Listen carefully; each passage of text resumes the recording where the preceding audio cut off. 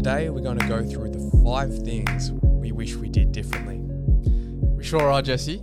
And there's a lot of them. There's probably more than 5, but we're going to hit the 5 main ones today.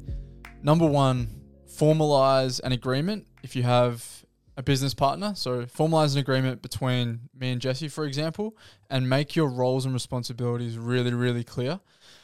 This is one that we see, unravel businesses so often in time. We've got personal experiences with it. We know a lot of people in close circles who have experienced it.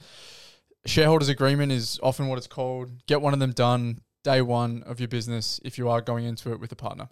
It doesn't have to be that daunting either. You could just jump on Microsoft Word, type out some form of agreement that you both look at, you both put your names underneath, and that's good enough.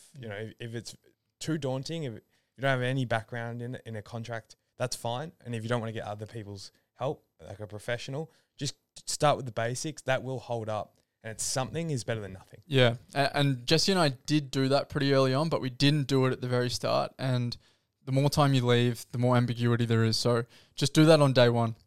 The second one's a marketing approach. I really wish we put the same amount of time and effort into TikTok as we do with Instagram.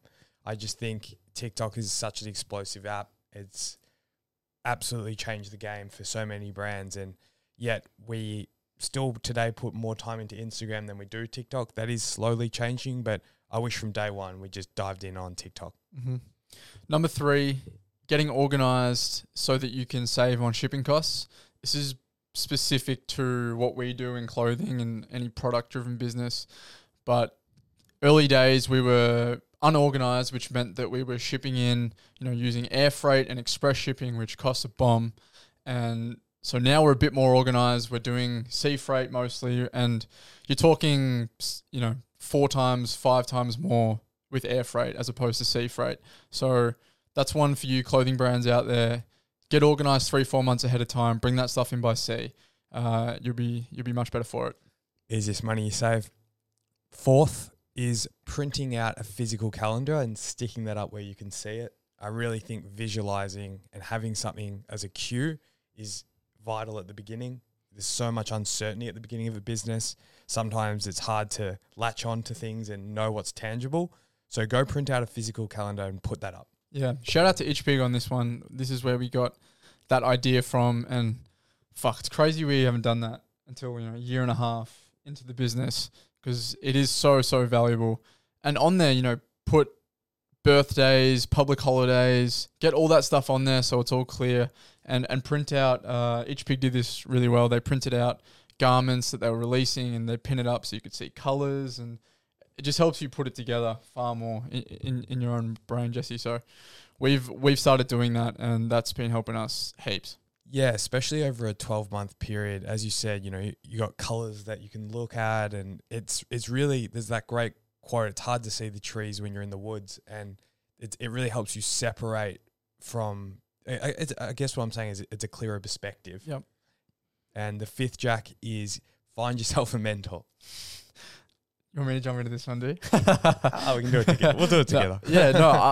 It's mentors are an amazing tool. Finding people that have been where you're going and have done what you aspire to do is so, so valuable.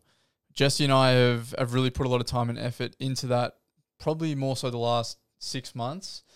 Wish we did it at the start, because we've had conversations with people that just change our whole perspective on, where we're headed, our business. And, you can have a 5-minute conversation that saves you 5 years. That's literally that impactful, some of these, chats. Yeah. And usually that person, Jack, that mentor is going to be someone way outside of your close circle of friends. Yep. It's likely not going to be your mum. It'll probably be your mum's friend from, primary school or something that, I remember he used to be in that industry. Why don't you call him, Correct. We actually have one of those that it was my mum's friend's husband who happened to be in the industry, and we've caught up with him a couple of times, and he's been incredible. So yeah, keep your eyes peeled. Look out for those people that, on your outer circles. They're probably not going to come from your immediate circles. So yeah, that's the 5 that we have for you guys. Hopefully those 5 resonate with you and you take action on them, because we wish we did on day one. So yeah, thank you guys.